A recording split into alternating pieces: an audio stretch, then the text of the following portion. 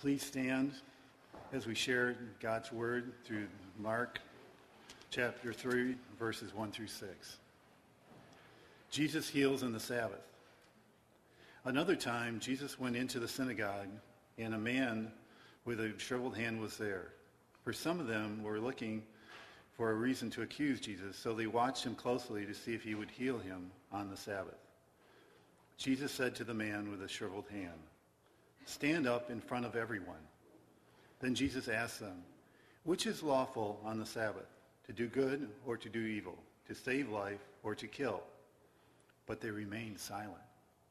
He looked around at them in anger and deeply distressed at their stubborn hearts, said to the man, "Stretch out your hand." He stretched it out, and his hand was completely restored.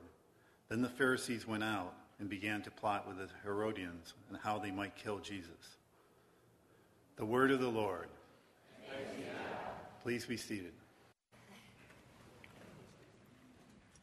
Good morning. Good morning. I'm Aaron, and it's truly my privilege to get to share with you God's word this morning as we continue our way through our open book series, and we are into the Gospel of Mark, the story of Jesus, and we're studying especially the healing and miracle stories of Jesus as Mark begins his story that eventually will lead to the cross and to the resurrection. But for now, it really centers on this question of, well, who is this person Jesus?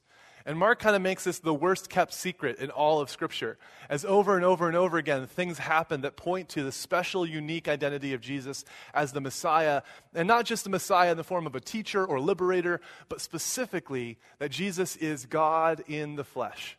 This morning we see that revealed in our text as Jesus does something kind of radical.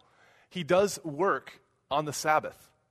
And Jesus kind of makes it clear why he feels the freedom to do this in Mark 2:28. He says, "Isn't the Messiah the Lord of the Sabbath?" In other words, he says to the religious leaders who here are watching and waiting to see what he'll do on the Sabbath, "Hi, nice to meet you, I'm God," is sort of what he's saying.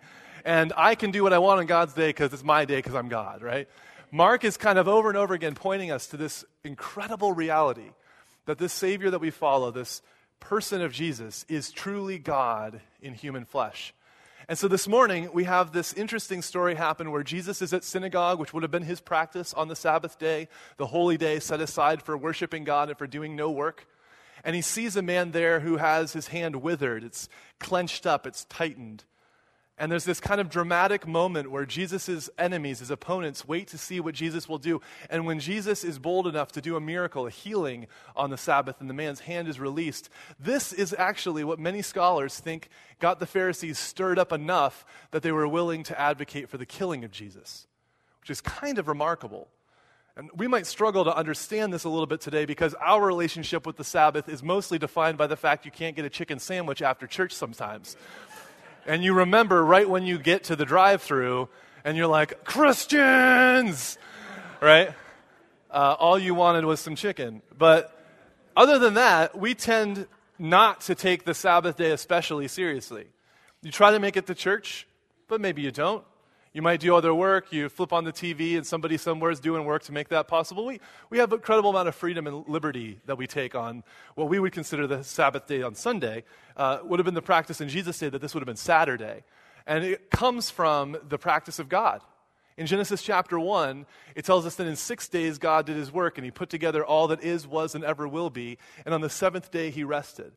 And then God himself commands his people. It's one of the 10 commandments. God says, "Remember the Sabbath and keep it holy," right?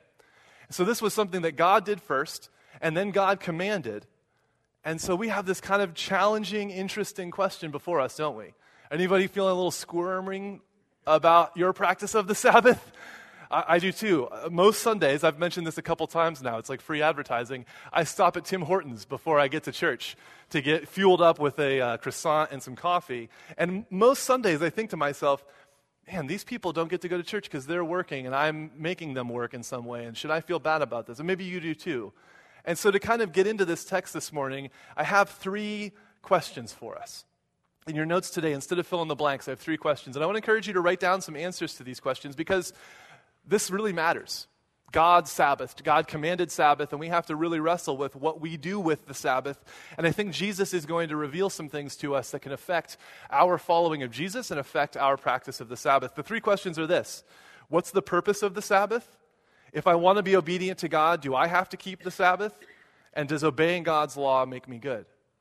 So first, what is the purpose of the Sabbath? Well, I already said it was something God did first and then God commanded, but God also gives us lots of examples, illustrations, and further teaching throughout the Old Testament that help us understand the function of this law. Why did God give us this practice of the Sabbath?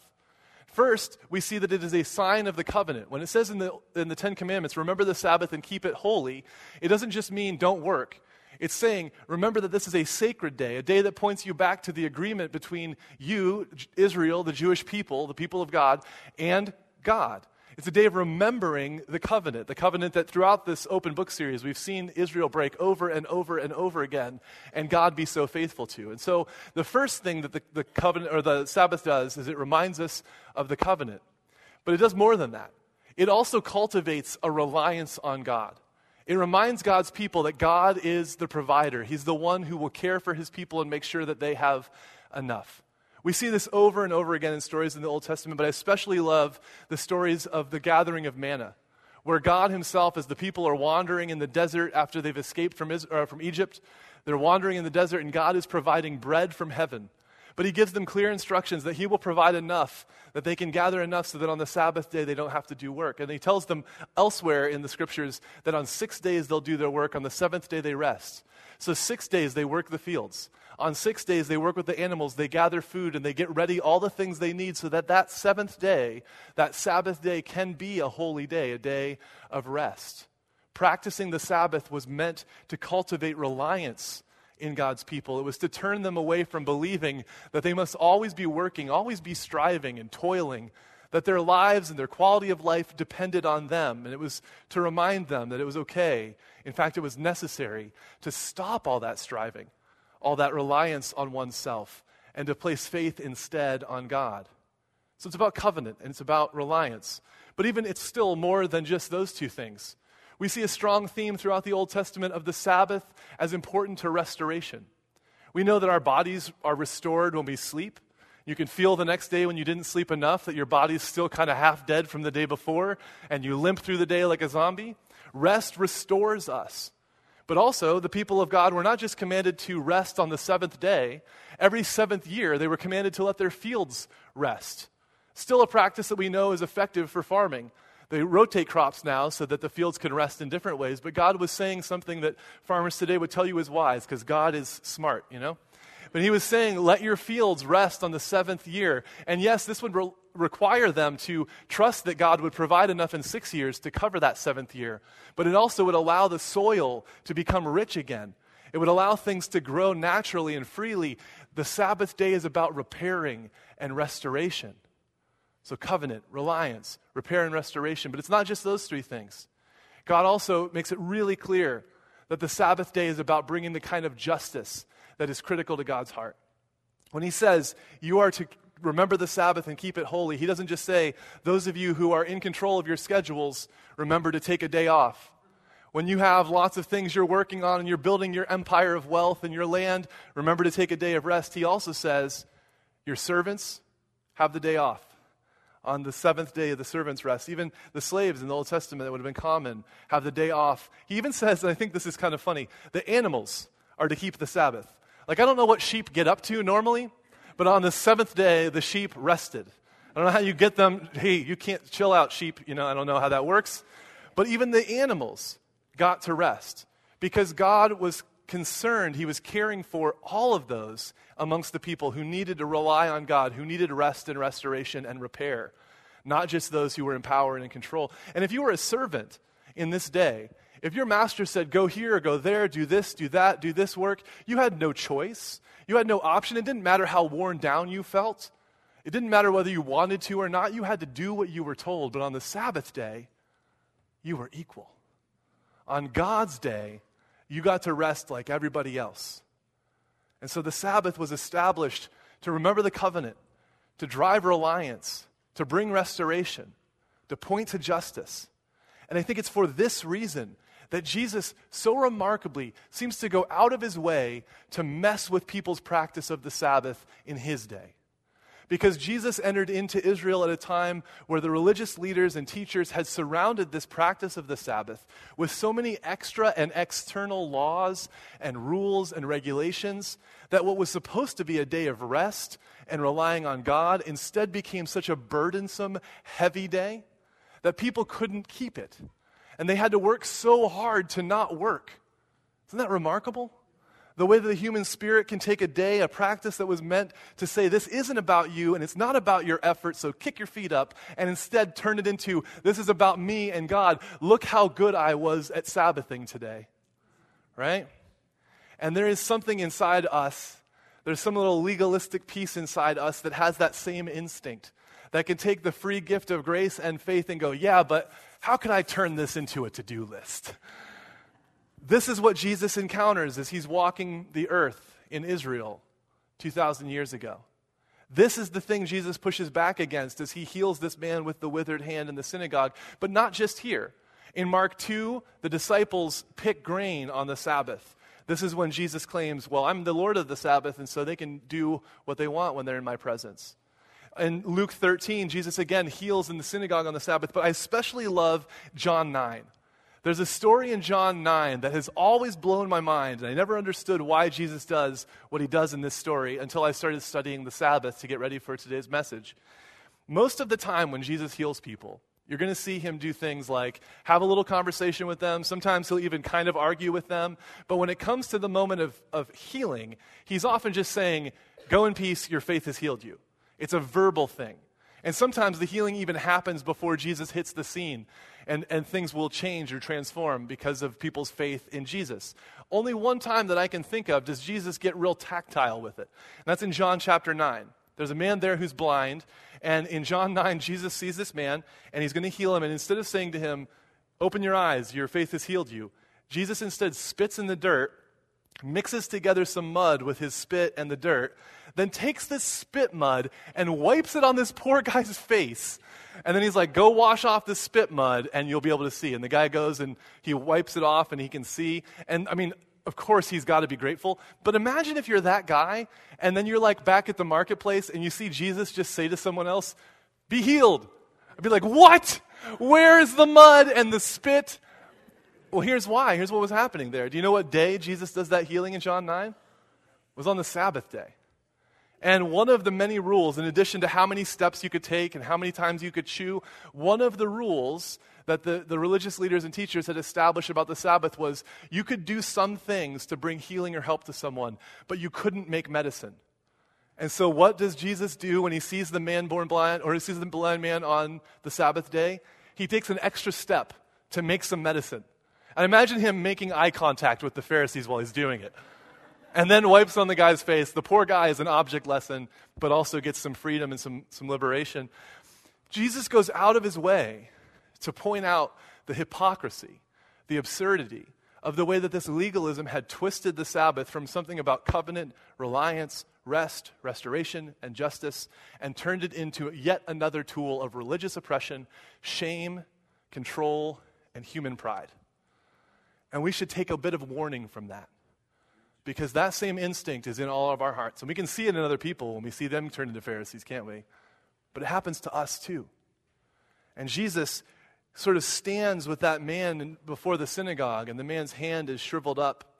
And it's kind of like he's not only saying to the man, stretch out your hand, but I think the reason that Mark gives us such detail of this healing and this stretching out of the hand, Jesus is inviting his followers, and Mark is inviting his readers to experience the same release, the same freedom, the same extension of the way that we get our hands so tightly grasped around that thing which we think gives us identity, purpose, power, authority, or pride. And we can, just like the Pharisees, take our religion and turn it into this twisted thing, and we hold on to it so tightly. And Jesus has come to liberate us from that, to help us release our need for control over our lives, over our identities, over the way we define what it is to follow him even. And yet, my guess is, most of you don't struggle with the second question in the notes there. If I want to be obedient to God, do I have to keep the Sabbath? The answer to this, according to Jesus, according to Paul in Colossians chapter 2, is, at least as it regards the keeping of the Sabbath in Jesus' day, the answer is no. You are not bound to keep one special day. You are not bound to not work on one day a week. You can feel okay about turning on the TV and watching football, on a Sunday afternoon, or driving through Tim Hortons on a Sunday morning. We are not bound by the law. Colossians 2, Paul says it really clearly. He says, don't let anyone shame you or keep you captive by their practice of the Sabbath or of new moon festivals, these kinds of things. Maybe you've wrestled with that a little bit. Maybe at times you felt guilty because you know you haven't been strictly keeping the Sabbath in this religious, legalistic kind of way. But I'm guessing most of us, we're not strictly, tightly grasping hold of the law of the Sabbath. In fact, I would guess that in American culture, shaped as it has been by Christian instincts for hundreds of years, we've taken the freedom that Jesus gave us from the law of the Sabbath, and we've run wild with it, haven't we? In fact, I would say that as so often is true, we've taken the freedom Jesus offered us from the law, the enslavement to the law of Sabbath, and we've run instead to a new slave master. And many of us instead are enslaved and trapped by the law of productivity, where we believe that still, just like the Pharisees believed that they had to be good enough, work hard enough, do enough so that they could be good and right and okay, we operate under those same assumptions, don't we?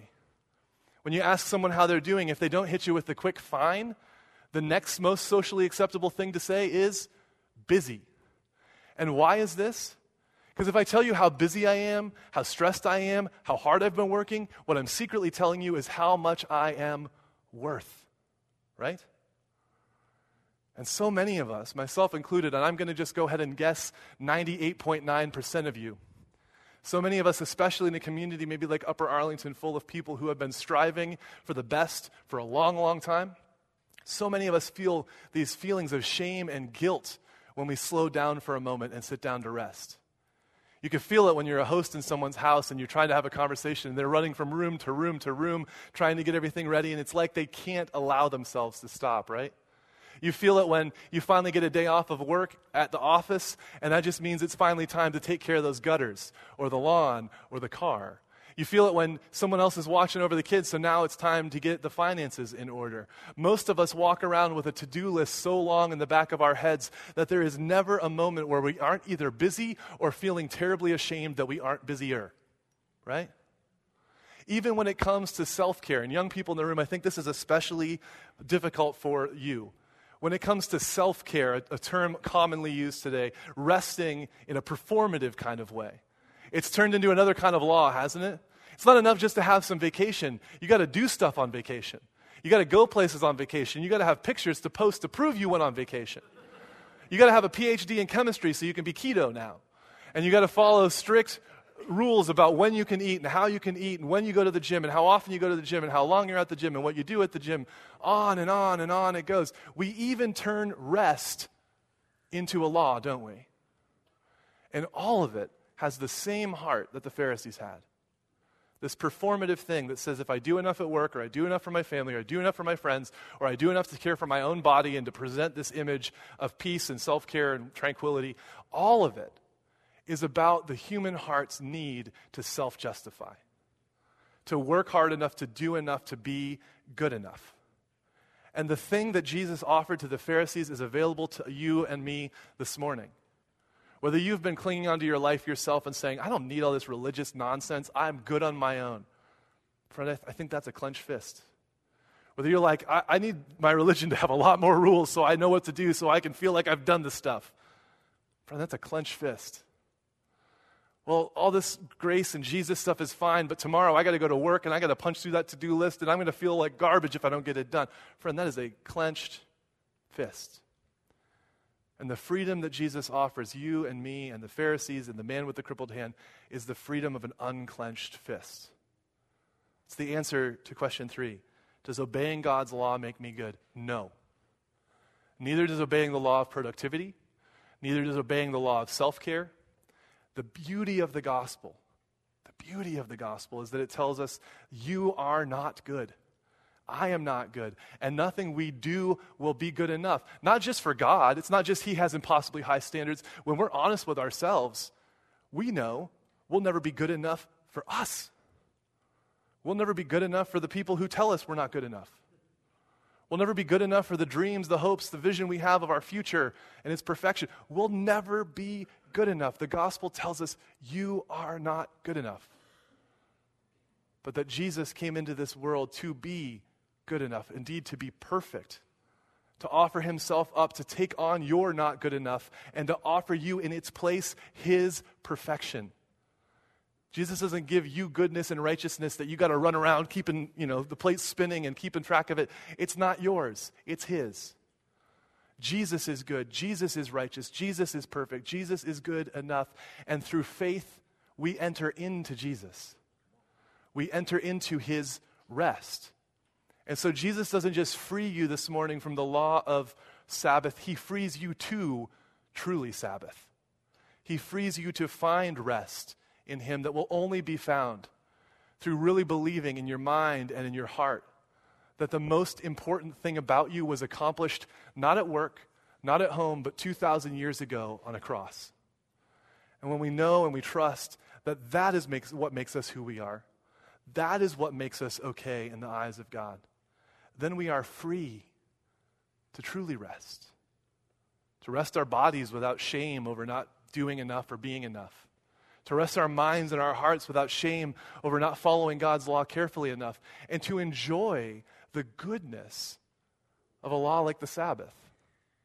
The answer to your third question I want to encourage you with is, does obeying God's law make me good? No, it doesn't make you good, but it is good for you. When you've experienced this liberation and freedom, then there's such richness to be found in obedience to Jesus. Not because it makes you good, but because it's good for you. Because he wants to give you the gift of life and life to the full, according to John chapter 10. And Jesus says it this way, and I'll end with this. In Mark chapter 2, verse 27, when asked by the Pharisees about this question of the Sabbath and his disciples' freedom and liberty with their practice of it, Jesus says this: mankind, you weren't created for the Sabbath. You weren't created for the law. You don't exist to try to keep it. The Sabbath was created for you. It is a gift, Jesus says. So this week, enter into the gift of that rest. Enjoy the good things God has given you. Set aside some time to just be with the people God has placed in your life. Take a moment to just savor a good meal full of the food that God's earth provided for you. Look out the window if it's anything other than gray and disgusting, and enjoy the beauty of God's creation. Let yourself, for goodness sake, take a nap, and don't set an alarm, and don't let your family shame you about how long it goes.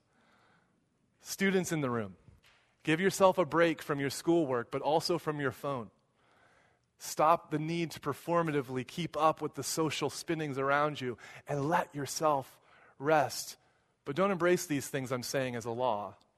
Aaron said I got to do this stuff, so let me make the list and go check it all. No, friends. The Sabbath was created for you. Let Jesus free you from believing that it's up to you. Place your faith and your belief in him and his goodness, and then enjoy the beauty, the grace, the gift of his rest. Let's pray.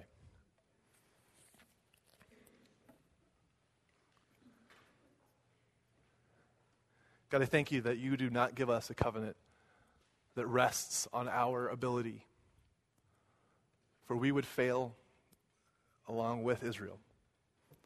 Thank you instead for this incredible gift, the covenant of grace and of mercy through faith. I pray, God, that even as this service wraps up, that you would unclench fists in this room this morning, that you would free hearts that have believed lies about what makes us okay, even believed lies about how much we can care for, take care of, and direct ourselves. God, I pray that through your Spirit you would give the gift of real faith, faith to place our trust in you and you alone through your Son, Jesus Christ. Pray that lives would be transformed through your Spirit, that we would be freed, liberated, that we would enter this week into real rest in you. In Jesus' name, amen.